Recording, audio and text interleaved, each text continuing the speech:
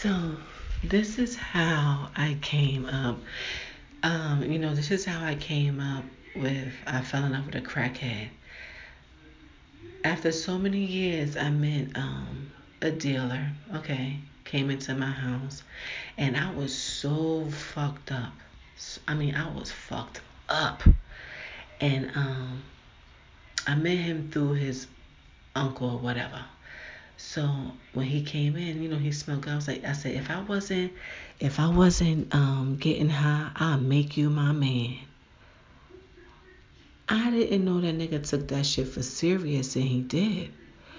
So days passed by. He come through. Okay, we fuck. We did the trick daddy shit off. We tricked daddy, and he gave me something, whatever. Then he coming up with it was a lot of things in between all that.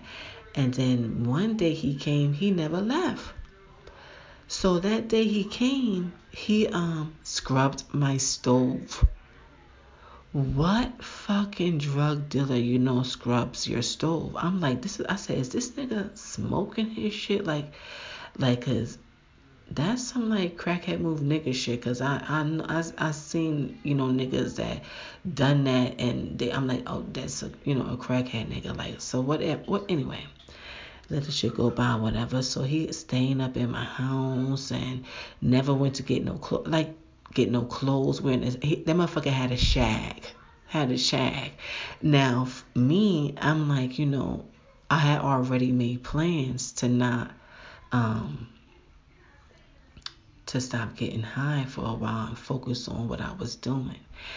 And so he just slipped in. He slipped in like that. Ain't had nothing, nothing, nothing. That nigga would like argue me down for money. I'm like, yo, this is supposed to be a fucking dealer. Like, talking about he want to be a producer, do stuff with film. So I look up stuff for him for film, because at this point now I'm working on Wall Street at Dwayne Reed, 95 Wall Street, in a pharmacy. I'm a pharmacy tech, thick as shit, 165, 5'4". Like my shit is stacked. You know what I'm saying? I ain't getting high, nothing, to drink a little bit, and that's it, just working. And he would pick the kids up from the babysitter or whatever. You know what I'm saying?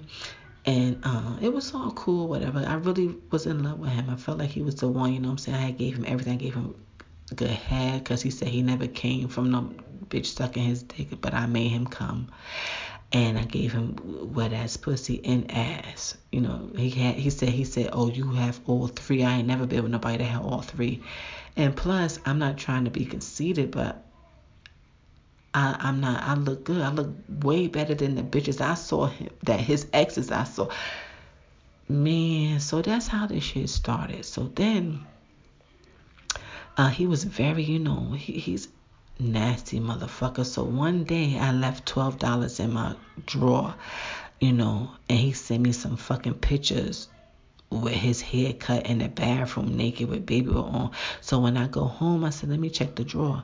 When I check the drawer, the $12 is gone. And I'm like, this nigga done took my 12 motherfucking dollars. This nigga done took my $12.